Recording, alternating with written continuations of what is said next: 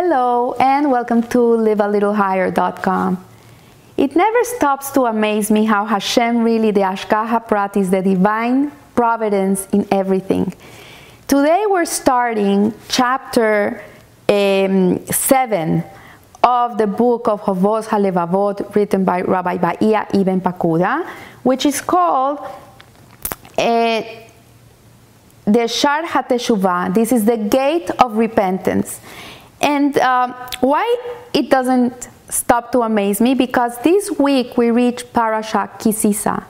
And in Parashat Ki Sisa, we learn about the downfall of the Jewish people when they worship the golden calf. And the golden calf was really there so the Jewish people could do teshuvah. Hashem gave the Jewish people a very big gift. And that was the gift of repentance, the gift of teshuvah. And actually, teshuvah is the right translation is not repentance. This is not the gate of repentance. It's here written the gate of repentance. I would call it the gate of return. Because teshuvah really means to return to who you really are, to return to your essence, to go back to who you really are, which is, in essence, a spark of God. So today, Rabbi Pakuda says, having discussed in the preceding gate, the gate of humility, the virtue of humility, which is the root and the beginning of repentance. A person cannot return. He cannot do teshuvah unless he is humble, unless he recognizes that he did something wrong. For a person to be able to recognize that he did something wrong, he needs to have humility. A person that is arrogant will never in his whole life accept that he did something wrong. So the humility is the essential element of return. So he says here that that it's obligatory, it's an obligatory character of repentance and the need for it. It is clear to us through reason and from what is written in Scripture that a human being falls short in the fulfillment of the obligations to the Creator. Like a person can be praying 3 times a day, can be giving tzedakah, can be learning, can be teaching, can be a big Talmid Hacham, anything, but there's always something that makes us fall. Nobody's perfect. It even says that a tzaddik falls 7 times, whatever that means, because they have no ego. But in their makeup, in their stature, they fall 7 times. So here he says, reason tells us the following.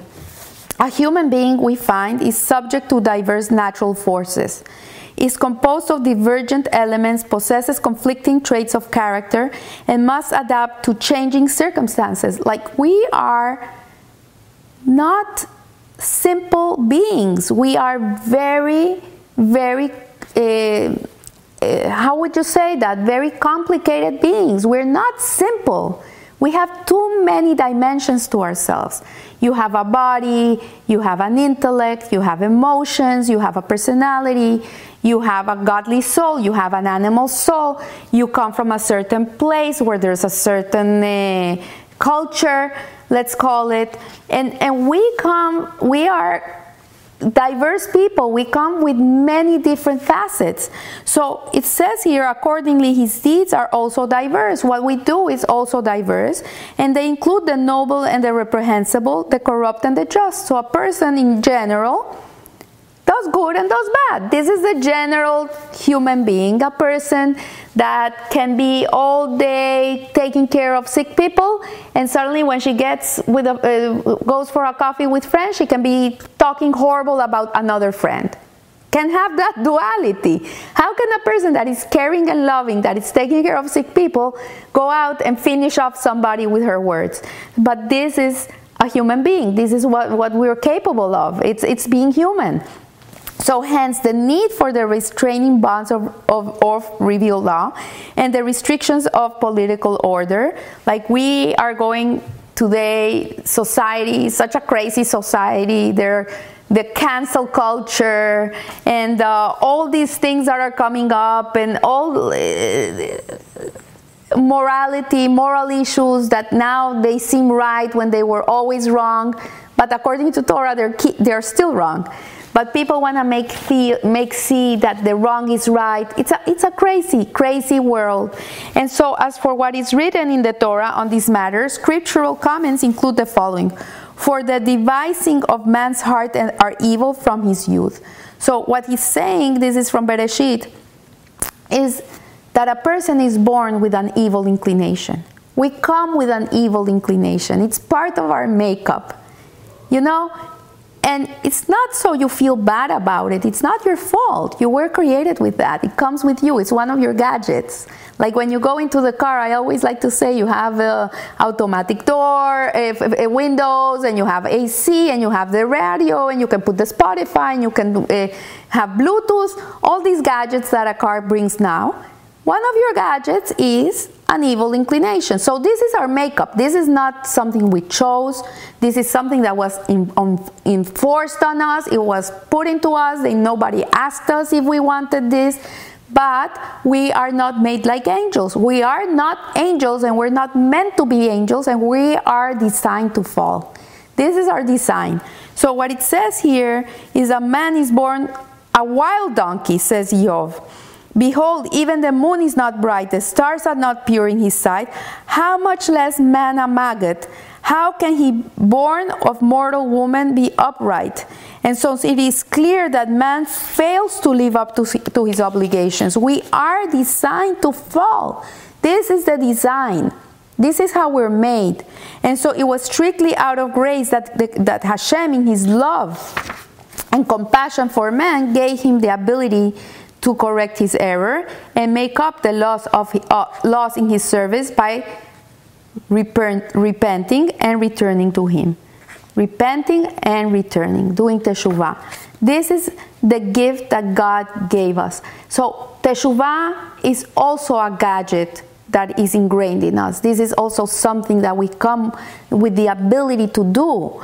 If a person recognizes that he erred, that he did something that is not right in the eyes of Hashem, he also has the ability to return, to repent and return and correct whatever he did wrong. And this is beautiful. This really gives us the hope of our lives, because nobody's finished. No person can say, I'm lost, I'm done, I'm worthless, I shouldn't be living in this world, I'm a good for nothing. No, this is not the Jewish attitude. The Jewish attitude is, yeah, Hashem made me with this Yetzer Hara. I try very hard not to fall, but it gets me sometimes, and I have to work on myself, and I have to work very hard on myself to be able to maintain myself pure and true to who I really am. So we see when a wicked man turns from his wickedness and executes justice and righteousness, because of this he will live. This is Yehezkiel. So Hashem doesn't want perfect people. This is not the purpose. He doesn't want perfection. He just wants your heart. He wants you. He wants you to be the best person you can be with what you are. And so since the righteous are of two kinds, those who have always been free of sin and transgression. This is a tzaddik. A tzaddik is a person that has a very special configuration of a neshama. He does not have an evil inclination. He doesn't come with that. So as they say, where a Baal Tshuva stands, a person that returns, a tzaddik cannot stand, because he doesn't have the struggles that a normal, regular human being has. There's a beautiful story of the Rebbe, and that I love, Rebbe Lubavitch, that there was this boy that was going to marry a non-Jewish girl. And the parents were beyond themselves. The girl was not going to convert, nothing. He was just going to go the other way. And one day, the parents were ready to give up on their son and accept what else can they do? They're not going to lose their son. And a friend came to them, and he said to them, before your son gets married, convince him to go to the Lubavitcher Rebbe for an audience. I'll make the appointment for him. And so the boy said, okay, I'll go and talk to the tzaddik. I'll see what he has to say. I don't think I'm going to change my mind, but I'm willing to do it for you. So he goes to the Rebbe, and the Rebbe looks at him, and with so much love, and he looks into his eyes and says, I'm so jealous of you. And the boy was taken aback. He thought this guy was going to give him a whole sermon of why Jewish people have to marry Jewish, why he has to find a Jewish wife and live a Jewish life. And he comes out with this, like, I'm so jealous of you. And the guy looked at the Rebbe and says, I don't understand. Why are you jealous of me? And so the Rebbe looked at him and he says, because I'm never going to have a challenge like that. I'm never going to be challenged like you. And if you pass this test, the reward is so infinitely big that I'm never in my whole life going to have an opportunity to have this type of reward, because I don't have these struggles. And so this is what he's saying. Those who have these are the tzaddikim that have no ego, they have no yetzer hara, they have no evil inclination, they have no personal agenda whatsoever. And then there's those who have repented of their sin. There's people who have repented of their sins, and they have become penitents, and they have completely changed their whole life. They go completely 180 degrees. And this is the Baal Teshuvas. So the reason for this is that every penitent was perfectly righteous before he sinned. You are a tzaddik until you sin. And the moment you do teshuvah, you become a tzaddik again, because you haven't sinned. It's forgiven. In the book of the Tanya, it's called the Beinoni, the intermediate man. It's a person that has bad inclination. He has a bad inclination, but he doesn't fall. He doesn't contemplate it. He pushes it away and goes and does a good thing. So of the perfectly righteous, he says, happy is the man whom God does not regard as guilty, in whose spirit there is no deceit. And this class is mentioned last because in every generation it is rarely found, as it says, O God, if you hold on to sins, O God will survive. For there is not a righteous man on earth who does only good and does not sin. This is in Koheles. For there is no man who does not sin. And this is in Melahim. For this reason, our masters established the matter of repentance and forgiveness at the beginning of the Amidah prayer, in the blessings that conclude who invites repentance and who generally forgives. So Hashem is a merciful God. He's a forgiving God. He's waiting for you to repent.